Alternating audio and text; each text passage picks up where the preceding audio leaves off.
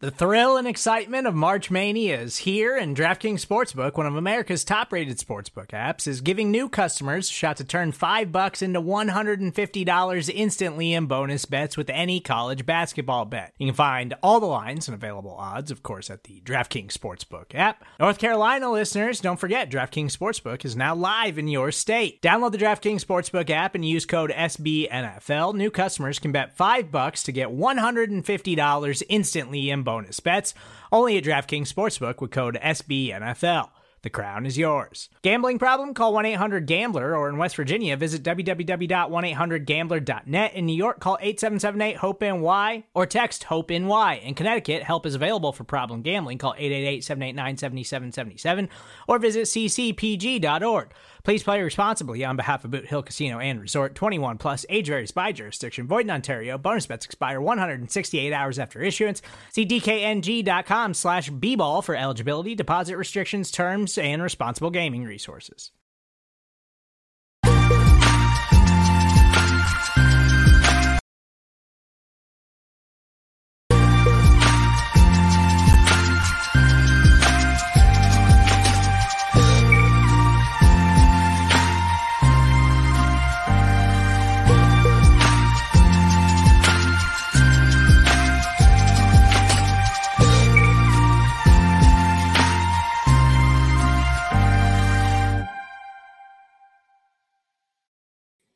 Friday listener questions live on the Orange and Black Insider Bengals podcast. We are coming at you as the Bengals get set to take on the Denver Broncos, and it's an important game, that is for sure. I'm Anthony Cosenza, joined as always by John Sheeran. Happy Friday to you, John. What's going on, man? Happy Friday to you, Anthony. It's been a busy week for both of us. There's been a lot of outreach. Yeah, there's been a lot of outreach from the Broncos community this week. I was on a program, the Mile High Roundtable, which you can find on YouTube at MHRT Network. So I was on to talk about the game there and the fine folks at LA Bengals fan at that account. Mark Herman, he runs it along with his pal Sam. They had me on last night. So definitely check out both of those programs as you kind of accumulate some content leading up to Sunday's game. Yeah, they're tapping the talent of the show, man. They're getting you all over the place. Just busy. You're just busy. I was the second option. Right.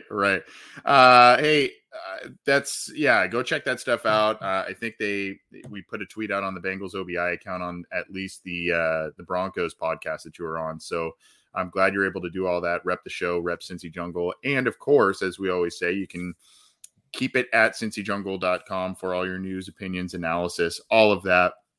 Is all there. And then, of course, we got you covered on the audio and video side in terms of coverage, opinions, analysis, whatnot. On this show, the Orange and Black Insider, you can subscribe to the YouTube channel right underneath John's picture there and the SB Nation Cincy Jungle icon. There's a little icon there that you can click to subscribe and the bell to be notified for when we go live. We are so close to about 5,000 subscribers on YouTube, which is cool. And then, you can also subscribe to the podcast channel where you get our show, Orange is the New Black from Mason Zim, and of course, Coach Speak and Chalk Talk from Matt Minnick, all there. And you can get that. You can get that on your favorite audio streamer, whether that's iTunes, Stitcher, Spotify, Google Podcasts, iHeartRadio, any of that. We're all there. So check it out how you can. Now, we're going to be getting to a lot of questions. We've got a few queued up here. We will be taking more. You can get those to us in a number of ways, whether it's through the live chats on our YouTube channel, on Cincy Jungle's Facebook page, through one of our Twitter accounts or our personal Twitter accounts as well. Get those over to us. The obinsider@gmail.com is the email address. We have a comment thread up on a post on Cincy Jungle, so no excuses. Play like a champion on this Friday. I know it's a little early, but get those questions in how you can. You can also call or text us 949-542-6241. John, where are we starting, my friend? I think we have to start here. Do you know a guy by the name Steven Aquafresca? I do. He is he's a relative of ours. That's great to hear from him. He's good guy. Well, awesome. That's pretty, well, pretty neat. You're making him proud. yeah. He lives out of state. He's bounced around to a couple different states. I think he's been in Colorado and a couple other spots. Good to see Steven there. We have to reconnect. We've done a couple of little distant family, what do you call those, family gatherings or family reunion type of things and weddings and whatnot. But it's been a long time since I've seen him, so good to hear from him. Well, it sounds like he's rooting for the Broncos this week. He is, yeah. He lived in Colorado for a while, so that is probably what's going on there. Unfortunately, but yeah, there you go, right there. I'm parting directions with you this week. The Broncos are currently showing a lot of spunk and some discipline. It's a winning combination. They're looking scrappy. Merry Christmas to you too, Steve. Even though we're going on opposite ends here this week, but good to hear from you. Thanks for coming on the podcast. All right, Steven, I guess you're cool, but we had a question about Awuzie, and I guess we should do kind of like an injury recap because we didn't really have time to do that on Wednesday's show. Yeah. So as of today, Friday, some developments have come out of Cincinnati. Starting off with Awuzie, he was put on the COVID reserve list on yesterday, at the time of this recording. He will not be cleared in time to play Sunday. He will not travel with the team, but he's going to be out. Good news is for that, Trey Waynes is expected to be activated and won't be on a pitch count or a snap count, if you will. So effectively, they're replacing Awuzie with Trey Waynes. Riley Reif, who is on IR, he was placed there on Wednesday. He is actually out for the year now. He was originally, you're on IR, you're automatically missing 3 weeks, but there's 4 games left. And according to Zach Taylor, his ankle injury, which has been kind of bothering him for several weeks now, is getting worse, not better, which makes sense. He's 33. Some of these things, they kind of take a toll on guys on the other side of that age range at that position specifically. So he'll be done for the rest of the year. His backup in Isaiah Prince has been dealing with an illness all week and has not practiced and did not practice today, Friday. So he's not going to play either, or he's very unlikely to play, which means the backup in all likelihood is probably Fred Johnson. And this has confused quite a few people because Deontay Smith is able to practice. He's healthy. There was a chance that he could have potentially gotten play there. But the ruling here, or at least the belief here, is that Fred Johnson has practiced with the team at that position for the entire season. And Deontay Smith has only recently been getting work at tackle of late. So I think they want to give Johnson at least that first chance because he's had more practice and he's been healthier for the most part this season. And he's also played in games at both tackle spots, I believe, in the Zach Taylor era. He started games for him. So, it's like he's got experience there. He even played guard in one game last year. It was a disaster. But, he played guard against Cleveland in the Thursday nighter there. But, kind of an interesting dilemma and a concerning dilemma for the Bengals, especially with the Prince injury there. Lost in all of this is, what about Jackson Carman? I got a couple of tweets earlier today from our buddy Logie talking about, is Jackson Carman the next guy up? I said I thought it was probably going to be Fred and not Jackson Carman, but Carman's tackle by trade. He was a tackle in college, and I don't really know. It seems as if the Bengals are probably going to go with Fred, at least as we sit here on Friday. But I don't know. I don't know how you feel about Carman and his potential of stepping in there and being effective. That I know that their training path for him has been right guard. So I just don't know that right tackle right now is in the immediate future for him. Right, and I think that's a similar case with Deontay Smith, and I think Frank Pollock has been on record for saying that, these guys have gotten most of their snaps at maybe a certain position, but now when the season is in full swing and these guys are reserves, they are expected to fill in potentially at multiple positions, so they practice at multiple positions, but the path, at least for this year, has been to keep Carman at guard, and that became the path for Deontay Smith as the offseason progressed, at least when he was healthy. So this whole idea of him working at tackle, even though he was a college or collegiate tackle, that's relatively new, at least under their direction and development. So at least Fred Johnson in the past has looked decent at tackle. His worst games have definitely been at guard. And we can remember sometimes last year where he was just absolutely dreadful and they had to turn to him because they didn't really have any other options. So at the very least, he's not filling in at right guard where he was not very good last year. At least he's playing a position that he's comfortable with. Yeah, we are also we've been graced by a number of stars lately here. We had Mr. Jake Liskow come on one of our recent shows of Locked On Bengals. We had Luke Knoll, the SNL alum, come on the live chat the other night. And then we've got Mr. Joe Goodberry, who has been on our program as well, saying Burrow throws 3 touchdowns this week. Let's get it. Joe, from your lips to God's ears, my friend. Let's hope that Burrow. Joe must be so bored. He finally finished the Halo campaign. Now he's he's in a break between some Halo multiplayer here, and now he's saying hey to us. But good to hear from you, Joe. Joe, you got to come on the show again too, especially. Well, we've been blessed to not have to do the draft talk yet at this point in the season because the Bengals are in it. So, but that's not the only thing Joe specializes in. So we'll have to have Joe back on. Always an entertaining guest. Good to hear from him. Let's go to, and by the way, if you are so inclined, we're going to try and get to a bunch of different questions on the different platforms here. And if you are so inclined to submit one and you want to use the super chat option, those will take precedence. But if not, hey, we're still fielding all kinds of different questions from all kinds of different avenues here. Let's go to the text line from the 513. I am not a big Zach Taylor fan, but at least he's not Urban Meyer.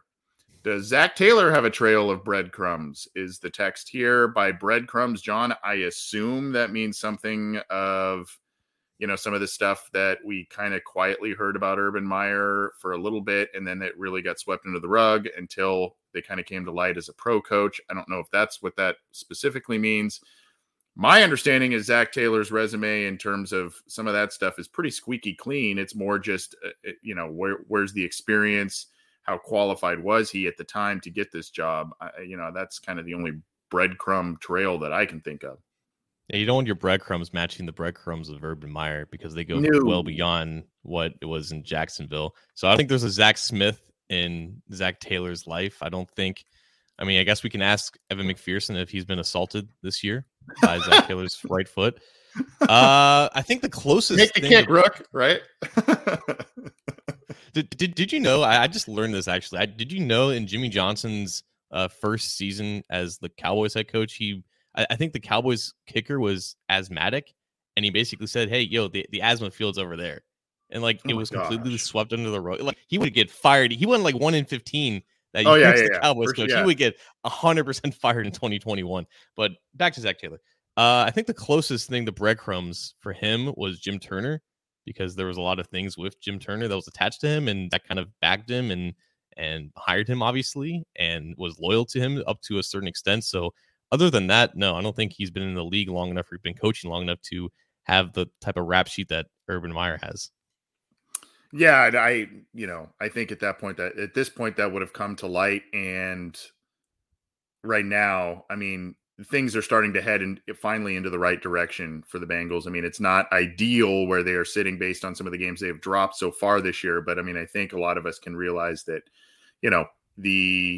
the ship's seemingly headed in a good direction, a right direction, maybe not the right direction at this point in time, but it's headed in a good direction. And Zach, I guess also going back to some things, the only trail of breadcrumbs now that I think about it that come to mind is the whole Jim Turner connection, right? That's kind of the only thing. And Jim Turner didn't cut the mustard for his first 2 years with the Bengals. Zach gave him a shot. They're related, I think distant, right? They're married or they're cousins somehow, or there's kind of an in-law familial thing. So, there's a relationship there. Zach gave him a shot, gave him a job after a lot of different things were following Jim Turner that were not good things. And he gave him 2 years, didn't work, moved on and moved to Frank Pollock. And lo and behold, the offensive line is playing better. Not great because of the talent they have, but they are playing much better than they were under Jim Turner. So that's really the only trail of breadcrumbs, and everybody knew about that. And that's basically it. Zach has preached a culture of character and has brought in a lot of high character guys, leaders, etc. Yeah, and at the very least, it's shown to be effective, at least from that culture standpoint in the pros, whereas with Urban, it was only effective in college, and who knows if there's other things that we don't know about that he potentially got away with, whether it be Utah, Florida, or Ohio State. There's obviously a lot of stuff out now, and I think there's already biopics being made, and there's been researches and whatnot, so yeah, the whole Urban, you don't want to be compared to that. And I don't think Zach is the type of person that would ever get to that level. But at least right now, no, not at all. So we're going to, if you're okay with this, I think I'm hijacking the last couple of questions here. But Joe, we're giving him a little bit of a spotlight here. We wanted to talk about this because a big talking point, of course, Joe with the zing zing right there with the comment, Zach kicks field goals. He doesn't kick kickers, meaning there is a sentiment of, I don't know if gutlessness is the right word, but conservatism. And especially with what the Bengals did last week in overtime, right? And then what transpired on Thursday night with Brandon Staley and the Chargers. They went for it a couple times, were unsuccessful, came away with no points, and then that game goes to overtime. Chargers lose a heartbreaker at home against the Chiefs. Now, I know you have some specific thoughts on this. I know Joe does too, but I'd love to get your thoughts. I have a couple on them too, but talk about kind of the element about going for it in certain situations and not opting for the 3, going for a touchdown, etc. It's weird that we can have this whole discourse about Zach Taylor being a coward in overtime and not kicking and not going for it in certain situations where he's kicked field goals and not putting the ball in his quarterback's hands. And then what we have last night on Thursday night, Brandon Staley going for 5 fourth downs, converting 2 of them and losing in overtime and having the game being tied to go to overtime. And the whole talking point was that, if he just takes those points, they're not in overtime and whatnot. If they just convert one more of those 4 downs at the goal line, they win the game. And that's the process, right? If you want to look at models in terms of when you should go for 4th downs and when you should be going aggressive instead of kicking field goals, 4 out of the 5 attempts were favored in their favor in terms of win probability, and that's the right decision. The only time it wasn't was the first one, and that was a drop, unfortunately, when Donald Parham did something to his neck in mid-catch and ended up going to the hospital. So that was scary. I don't even know, as scary as it was, I don't even know if you can even count that as a mistake on their part. It should have been a touchdown if everything went the way that it was supposed to go. So the process 100% was there, and the process will eventually lead you to wins, and it already has led them to wins against the Browns and against the Chiefs. I think earlier in the season, they opted to go for it instead of kicking field goals, and they won both of those games. It's just that it's a case of recency bias, just like it was with Zach Taylor.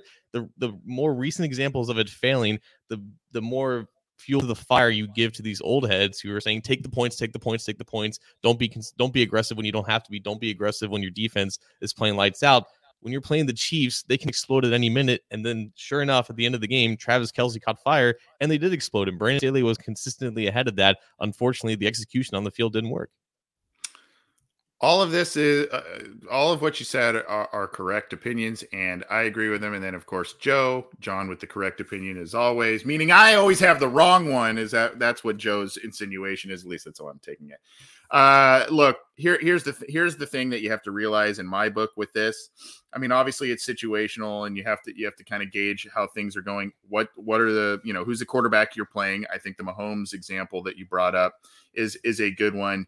Here's the thing, though, and what is, you can use specific statistics and analytics to tell you about, going for it yields this amount of percentage success rate and what it means going forward in the game down the road, all of that. My thing with it is what you can't measure, and maybe some people don't subscribe to what I'm going to say here, but the whole momentum swing, right? If you do not, what is not measured is a momentum in a game if you do not get those points. And I think, unfortunately, where you say, hey, it just didn't work out this time. Well, next time we go down there, we'll go for it again, and maybe we'll get it and it works out. That may all be well and true, but football is an emotional game. I think if you interview any kind of player, they'll tell you that. And when a momentum swing occurs, that can just change the entire trajectory of the game. The same can be said, though, too, of a missed field goal. Right, you go for a field goal, you go down there, and so I mean, I'm not dumb enough to think that there's not a flip side to that coin there. I mean, you go down there, you're moving the ball, and you go, hey, you know what? Let's just get the points, and then all of a sudden your kicker shanks one, and you got nothing. You go, what the hell just happened, right? So I just think when we talk about this kind of thing, and when there are misses, whether it's a touchdown conversion or a field goal conversion, there is the momentum swing, at least in my book, that may not be able to be measured. But I mean, that when you go and you look at certain points in games, and if you go through the box score, if you go through the play-by-play, the drive summary, all that kind of stuff, you can see oftentimes when a touchdown opportunity is missed, a field goal opportunity is missed, you can see the tide, even if it's temporarily, turn in a game because of what I think is a little bit of an emotional swing that occurs with that. Yeah, and that's always going to be a part of it, and it's always going to be something that people don't believe that the computers, the simulations in this case can't account for. But the problem is that we're still attached to this idea that there are some plays that involve no risk, and you just explained that kicking a field goal is not 100% guarantee. Right. And that's the whole problem with talking about analytics. We can't do this in good faith because there are some people who just only think in binary, right? If it works, it was a good decision. If it doesn't work, it was a bad decision. That's not how statistical analysis works. That's not how risk works in general. Everything is risk. At a certain point, you have to realize that a touchdown is worth double what a field goal is. So if you don't get a touchdown, like there is numbers and there's a process that goes into this. If it doesn't work, it doesn't work. But when it does work, the process will show itself. Yeah. The only team that can sit there and say, hey, we're going to take the points, we're going to take the field goal, and we are certain about it, the Baltimore Ravens, because of who their kicker is. He makes pretty much everything in every situation. So them taking the points seems to work out more often than not than most other teams. We've got Terrell on the line calling in. Terrell, I don't know if we talked to you last week or last time we did listener questions or not, but how are you, man? I'm doing good. How you guys doing? We're doing well, thanks. What's on your mind? Man, just even though I gotta tell you, man, I watched a lot of football in my years, man, about over 30 years, and I never seen a team shoot themselves in the foot back-to-back games. And I'm like, man, like it just sounds crazy to me, man. I mean, especially over stupid stuff and stupid reasons and fundamentals, man. And I gotta say, Zach is fine. I'm cool with Zach for another year or two. It's a lot more worse lame belt, washed up coaches out there, or even with with the stuff with Urban Meyer, man. I don't got time to be looking around for no other bullshit coach. So I'm cool with that. And I just feel like we got light the fire up on us now. It's game time now. It's over. We gotta win these games now. And I gotta say it's time for us I know we get into the playoffs, but it's time for us to start looking at picks, man. I'm thinking of a pass and receiver tight end, a corner.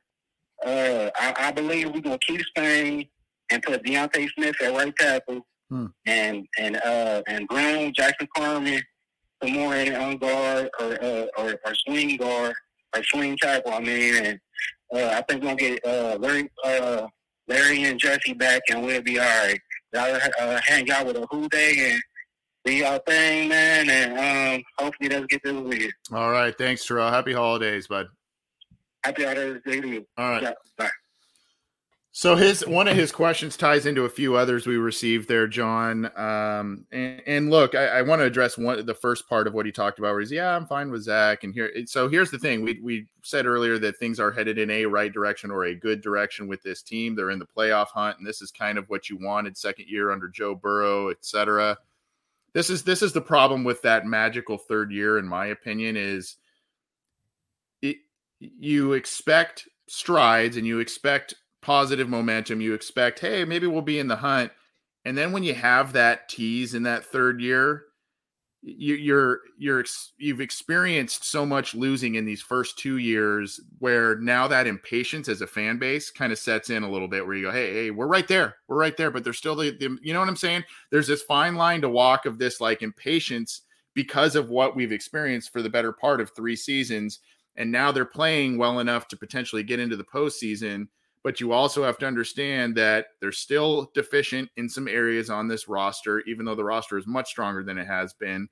And their quarterback really, I mean, he's basically got a year and a half of pro games under his belt based on the injury last year. And that's a year and a half also with his coach. So there's a fine line to walk there with that patience. I think for more times than not, these things all tend to even out by the season's end. And it's why some takes either after the first couple weeks or maybe the first month and a half, they're dangerous because it's a long season and things tend to just kind of even out towards the end based off of what we kind of expected to happen. So when the Bengals were 5-2 and showing flashes of dominance against really good teams and some sense of consistency, we start to adjust where we think they're going to end up. And they show us that they're capable of being at a place where not many people expected them to be until maybe even next year. And then when they come out flat and they're now 2-4 since that 5-2 start, then the pendulum kind of swings back into, okay, this kind of fits more of what we expected in the preseason. I think Daddy-O, my puppet co-host on DNH Sports, had a great analogy with this. And he said that the Bengals right now are like some of those young NBA players when their feet kind of move a little bit too fast on an open layup and they just kind of blow it, because they've been able to have these dunks before. They've been able to have these flashes of dominance. They know what it's like, and they want to blow teams out 41-17 every single week because they've done that before against really good teams. And they tend to just act a little bit too quickly, and that maybe it's a lack of concentration. Maybe it's just a belief in yourself that you can do these things, but maybe you're not quite ready to do it on a consistent basis just yet. And that's where we kind of see these slow starts and these shootings in the foot, if you will. So yeah, I think they're at least showing that they're closer than we gave them credit for, but they're not quite there. And I think that fits in the line of the frustration that you were getting at, to just the strides you're showing, but the consistency is not matching it. Yeah. Well, I've taken like the last 4 questions here, so I want to make sure you get yours in as well. And so I don't know where you want to go next, but we've got a few queued up. Let's go to Chris Hubbard here in Facebook. He's asking, what do we think of Joe Bocci being a long-term answer at linebacker for the Bengals? I have a comparison in mind, but I want to get your take on that first. Long-term answer. What does that mean? Does long-term answer mean long-term depth answer? Does long-term answer mean starting long-term answer?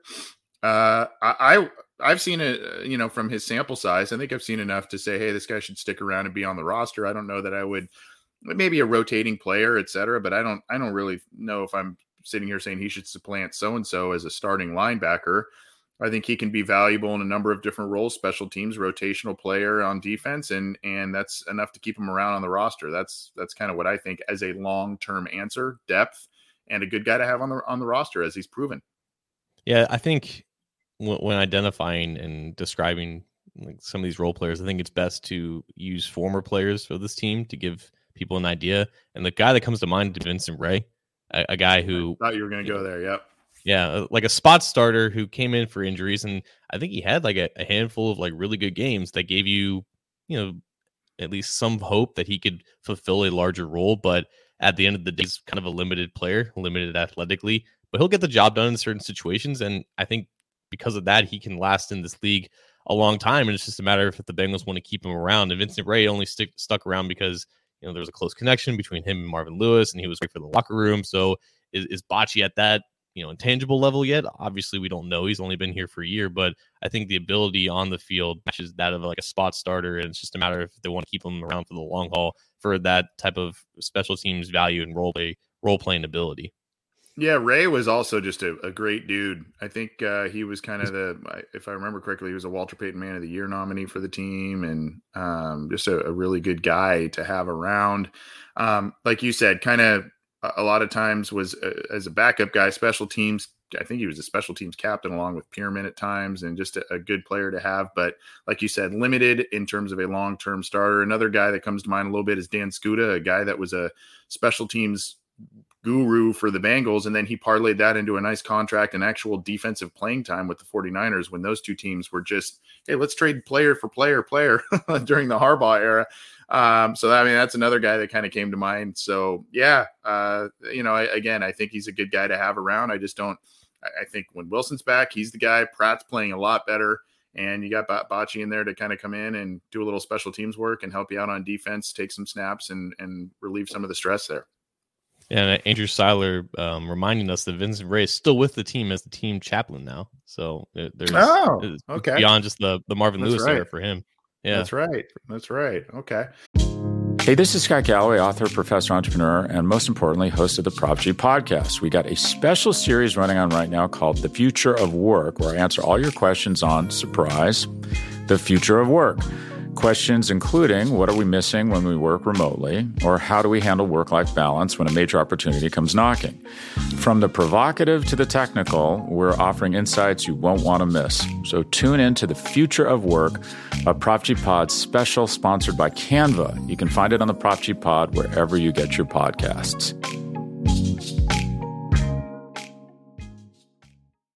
We're going to be here a little while longer taking your questions in a variety of different manners, whether that's call or text at 949-542-6241 on one of the live chats on the post at cincyjungle.com, in our YouTube channel, on our Cincy Jungle Facebook page, or Twitter, wherever else. We've got a lot of things going. And before we continue on with some questions, John, we got to tell the folks about Simbull, SIMBULL.com / whether it's / / whatever you want to call the dang thing.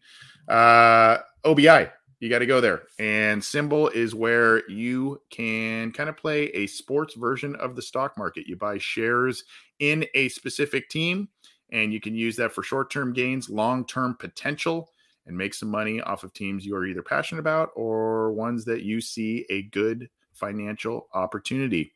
And when you do that, Simbull, when you go to simbull.com / OBI, you got to use the promo code OBI because, John, there is a special incentive for our listeners. That's right. Simbull is giving OBI listeners, or just anyone who has the OBI promo code, up to $500 of your initial deposit. That means if you go to simbull.app / OBI, let's use /. You know, I'm going full in on the / just so we don't have people in the comments clamoring for us to say /. If you go to simbull.app / OBI and you sign up using the promo code OBI, up to $500 of your initial deposit becomes risk-free for the first 90 days. That means you can do anything you want on the Simbull market for the first 3 months that you're on there. You can invest in teams that you believe are going to be good in the long term. You can buy low, you can sell high on your favorite teams or just teams that you're knowledgeable about in the NFL, NBA, MLB, NHL, and Power 5 college football.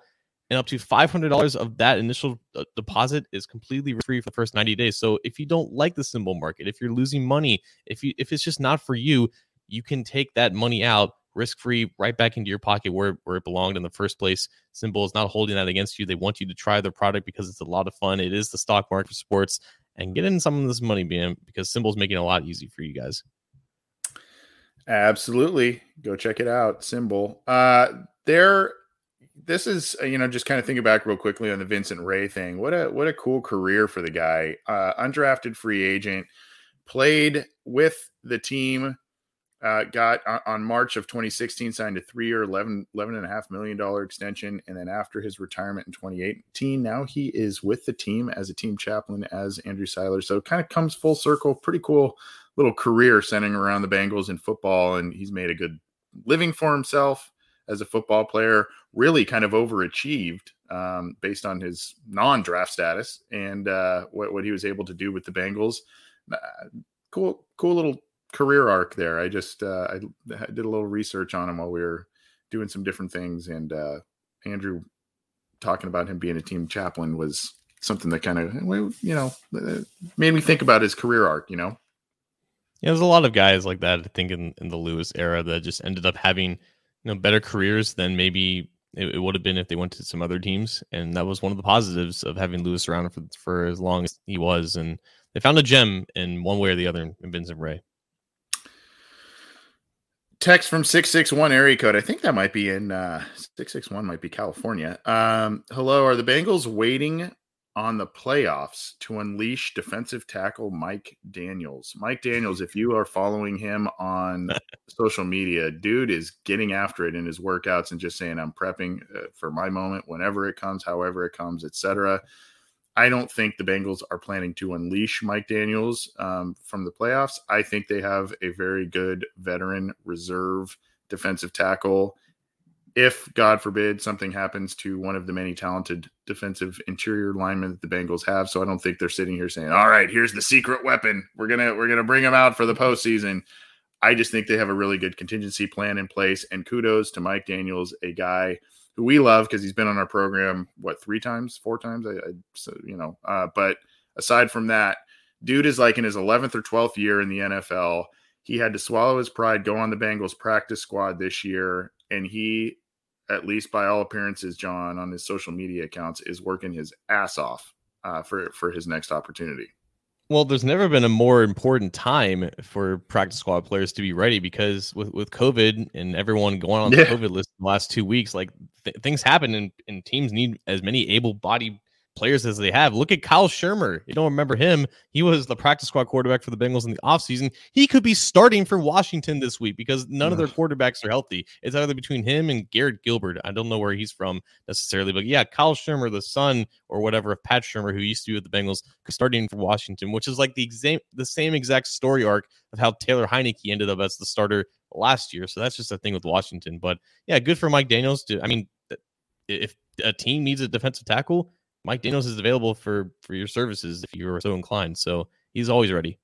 Yeah. That's a good point. I mean, it may not even be with the Bengals. It may be for another team there if they opt to not protect him and he gets scooped up elsewhere. So let's keep rolling on here. I think we had one. In the live chat and on CincyJungle.com that kind of tied in a little bit to a text and some earlier questions from Terrell. And that is essentially, there was a text from 513 asking something similar, and D-Turn, I think it was, on the live comment thread, how do you foresee the last 4 games playing out? Will it be enough to make the playoffs? 513 asked, season feels lost now. Can they recover and win 3 of 4? Terrell was saying, we'll see how the last 4 games go. I don't know, man. How are you feeling about this stretch here, particularly from what we saw from the 2 teams last night? I don't have any expectations at this point. I'm expecting everything and nothing at the same time. This game against Denver, I expect it to be pretty close. I'm expecting them to make mistakes until they've shown that they can play another clean game. I don't think there's any reason to necessarily worry about the Ravens or the Browns. And I say that knowing what the Browns have been doing to the Bengals, but at a certain point that's got to swing in the other way, especially with all of the issues that they've had to deal with this year and what they're dealing with right now. Who knows how the rest of their season is going to unfold with how COVID is basically eviscerating the roster. But the Chiefs, they look really good. It was silly of me to count them out as early as I did. I didn't think that their defense just had it in them this year, and Mahomes was just going to have a bad year, but they're the Chiefs and they've turned it around. So that's the one game I would say, if you're a Bengals fan, you probably shouldn't have any confidence in until they prove you wrong. But the other 3, they probably have to win them to be comfortably in the playoffs. And I think they have a good chance in all 3 of those games. So anything can happen.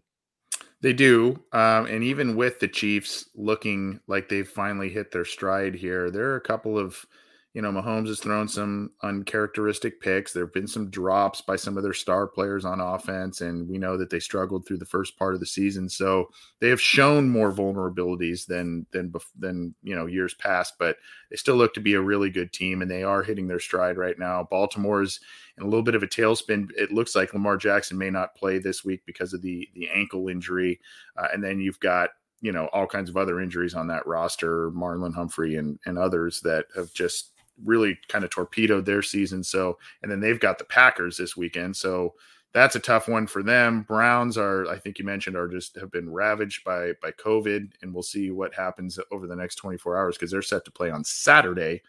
And they have a decently difficult game against the Raiders there. And if they are going to keep that scheduled with a lot of players off the roster there, I don't know how that one's going to go for them. So that's, something to kind of think about. And I know a lot of people are saying, they got to win 3 of the next 4. Yeah. That's the ideal, get 10 wins, and that's the safest way in. I still think there's probably going to be a path where if they win 2, and it has to be against the 2 AFC North teams, if they win 2, that could be something that puts them in contention for the division crown at 9 wins, maybe a wild card at that point, given just how Jekyll and Hyde everybody else is in the conference. 9-8 could win the division for all we know too. So right. Yeah, we're just gonna have to see how this all plays out. But I wanted to get to, we had a couple questions about this Sunday in terms of who's going to be returning punts. And I don't think we've got like an official declaration from any coaches or the team in general. we just know that there's been a handful of guys practicing at that spot. It's been Trent Irwin, Chris Evans, I think, has gotten some run, and Trent Taylor. And Trent Taylor's interesting because I think the team protected him on the practice squad this week, so they wanted to at least give him a chance to do that. We've had Charlie Goldsmith come on the program and declare that is who he thinks is going to replace Darius Phillips. That's right. I think someone said that is Darius Phillips actually hurt, or did they just put him on IR? I think he is actually hurt because he did hurt his shoulder after that first muff punt, but this was kind of like, we don't want you returning punts, but you also can't play, so just go to just go to IR. So I don't have an official prediction. I think I guess maybe Taylor. I don't know. I would have probably said Irwin earlier in the week because he's actually on the roster and he's returned punts earlier this year, but this team has not shied away from giving new guys new chances on a week's notice. So maybe that's the case this week.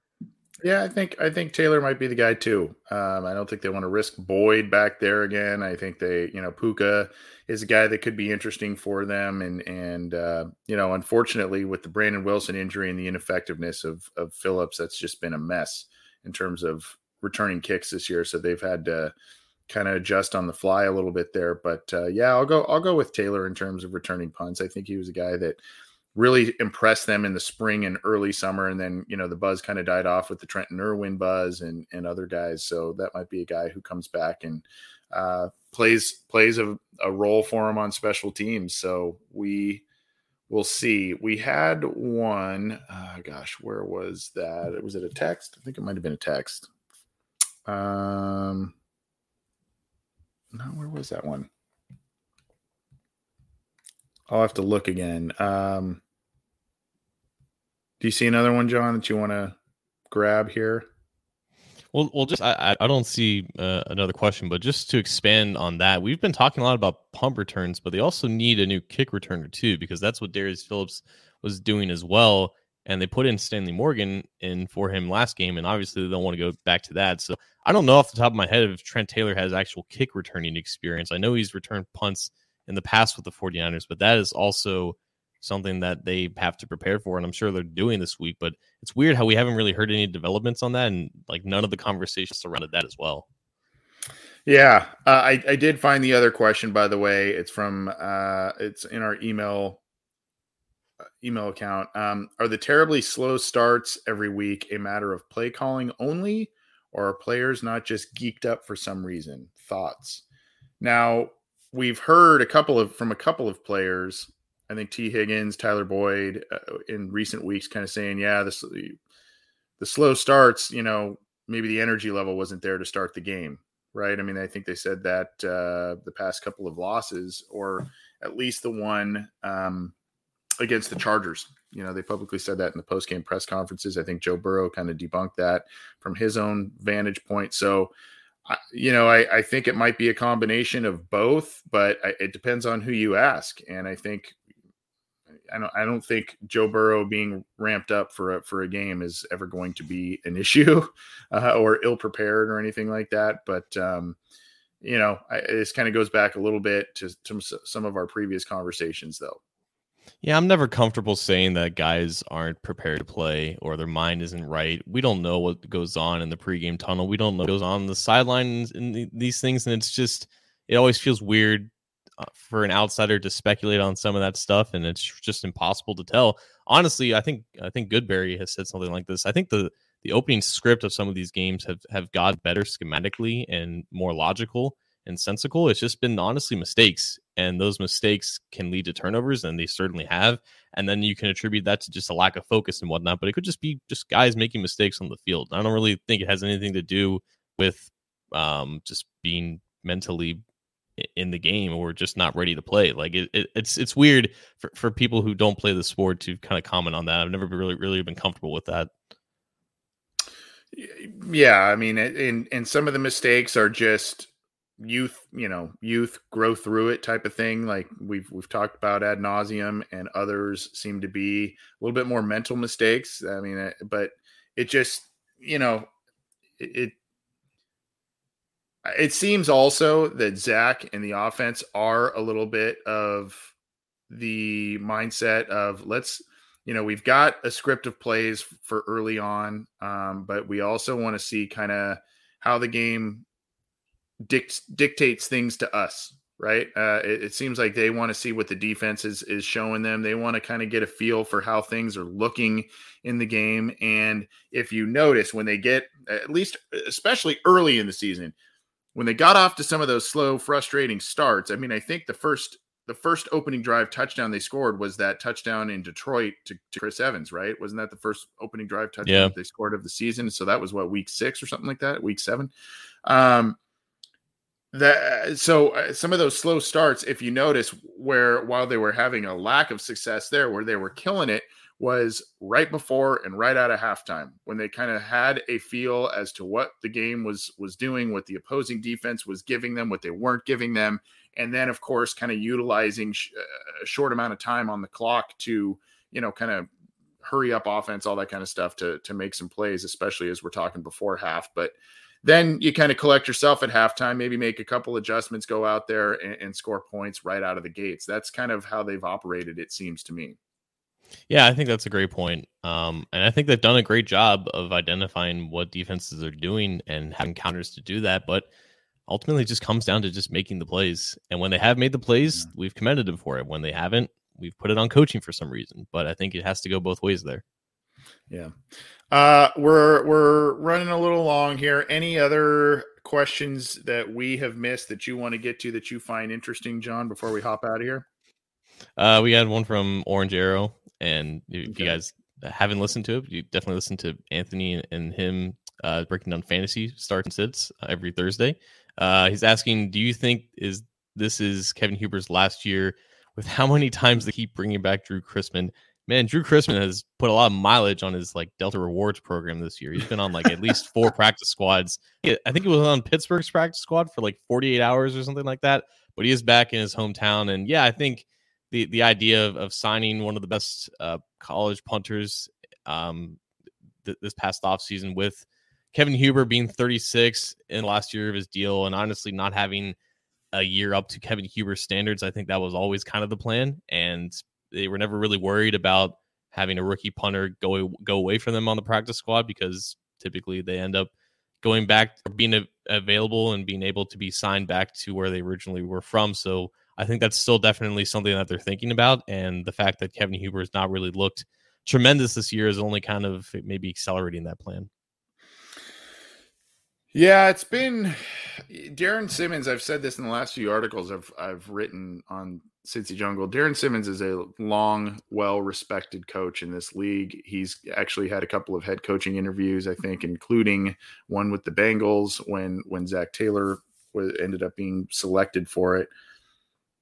It's been a rough year for special teams, and I know the rookie kicker McPherson has been pretty dang good and won a couple of games for him at the end and had a couple of clutch late kicks. He's missed a couple of biggies too, but for the most part, he's been a very good draft pick. It's been kind of an up and down year for Kevin Huber, and then as we mentioned, the kick and punt return issues have been glaring. Thankfully, no snap issues or anything like that. That's not something that has been plaguing him, but. Yeah, I mean, I think you could be looking at potentially Chrisman taking over the job last year. The Bengals clearly like him. They brought him onto the practice squad a couple of times. The other thing to look at is, I mentioned snapping. Clark Harris is getting up there in age. He's playing very, very effectively. But, do you kind of start over with this new battery of special teams studs that you have in terms of your punter, your long snapper, and your kicker? Is that kind of part of the reset there? I don't know. Harris is a fan favorite, and he's been a solid player, a former Pro Bowler with the Bengals. So I'm not ready to shove him out of the door, but he is getting up there in age, and I don't know if that's part of the plan there, if the Bengals look to move on from Huber as well. Yeah, it's just a lot of things that we take for granted, I think, when we're watching these games. I can't believe I'm actually saying this, but I think there was a game a long time ago against the Broncos when Brad St. Louis, the former long snapper, had a not so good moment, and Shane Graham, I think, shanked a field goal on Christmas Eve that eliminated their playoff hopes against the Denver Broncos. We haven't really. There we go. There you go. All fixed now. So yeah, we take these things for granted because Clark and Kevin have been rock solid on field goals, and I think that's just a problem that has just kind of gone away from the NFL in general. We don't really see bad snaps and bad holds anymore. Sometimes we see laces not being out, but it's been a stable of consistency, and there's a reason why Simmons has been here for as long as he has, and those guys have been with him for as long as they have as well. So when it happens, but I think we just kind of forget to appreciate the things that we don't normally appreciate during the game, and we kind of take for granted. Yeah, I don't know if a lot of folks remember the pre-Marvin Lewis special teams under Al Roberts. We're talking like Travis Dorsch was your punter and kicker. Is. Yeah, Travis Dorsch. We're talking the bad Neil Rackers, not the actual decent Neil Rackers that showed up in Houston. There was a Tremaine Mack Pro Bowl year as a returner, kickoff returner in there. But largely, special teams were a disaster for the Bengals for a number of years. Pelfrey was pretty good for, throughout the 90s. But Simmons, I know this hasn't been a good year, and it's easy to point out, especially what happened last week. But, it's been far more stable than it was even up to the year before he came to the Bengals with Marvin Lewis. So you got to give him a little bit of credit there. Anything else, John, before we hop on out of here? I see a nice compliment from Kelly Bellaro, who tunes into our Kelly. show. Yeah, appreciate that. Anything else you want to get to before we bounce on out of here, John? Yeah, well, Mark Fry is asking, are the Bearcats going to win the championship? I mean, I don't know, man. They're playing out. Of course they're going to win the championship. Are you kidding me? Bryce Young, really? No John Mechie playing against the best secondary in the league. You saw Travis Kelce last night scoring that game-winning touchdown, throwing up the UC.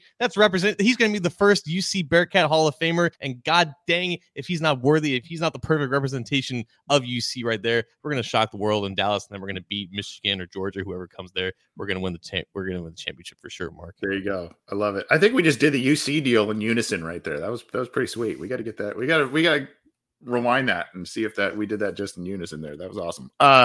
Yeah, go UC. I'm pulling for them. I didn't go to the school, but pulling for them. Hope they do well in the playoffs. And I think they might surprise some people. They might surprise some people. So at any rate, let's get on out of here. I want to thank everybody for your questions, how you submitted them a number of different ways. Let's hope the Bengals get one against the Broncos. It's going to be a tough one, but I think, John, if the Bengals, if they score beyond 24 points, I don't think Denver can keep up with them, really, their offense and what they like to do. I don't know if you agree or disagree with that, but I think if the Bengals surpass 24 points, this should be a win in their pocket. Yeah, it's definitely something that people like to say when facing teams without really good quarterbacks. But I think it ultimately matters like how the game goes and how they can potentially get those 24 points. If it comes down to the Bengals just taking an early lead and they pile on like with 24 like in the first three quarters or whatnot, then yeah, I think it would be tough for Teddy Bridgewater to come back, even against a secondary with the Bengals that doesn't have Chidobe Awuzie. But if there's some game control issues and the Broncos kind of lean on the running game, who may or may not have star rookie Javonte Williams, that could lead to some troubles with the Bengals. And it's tough, man. Like the Bengals have at least 10 of their starters on offense. They should have no real issue putting up points against the Broncos, but it's been an issue in the last couple of weeks now, just tripping over their own footing. So this has to be a week where they have things right, because they can't really afford to take any more losses. It is. Thanks for the nice comment from Crypt Keeper there as well. And hey, we're gonna. Andrew wants my score prediction. Hey, Andrew, you got to go back to the last show and you got to listen. We gave score predictions after we talked with Charlie. So not to be a jerk, but you got if you want to find that out, you got to go to the last show and check it out to see what we said. Sounds like he didn't listen at all. I don't know. Oh, disappointing. I know, but hey. We'll see everybody on Sunday for the post-game wrap, and enjoy the rest of your football weekend. And I think everybody's gearing up for the holidays coming up here over the next really couple of weeks between Christmas, New Year's, etc. So, yeah, great talking with you again, John. It's been a busy week, but a fun one. Yeah, happy holidays to whatever holidays you guys are celebrating out there, and we will talk to you next week. Take it easy, everybody.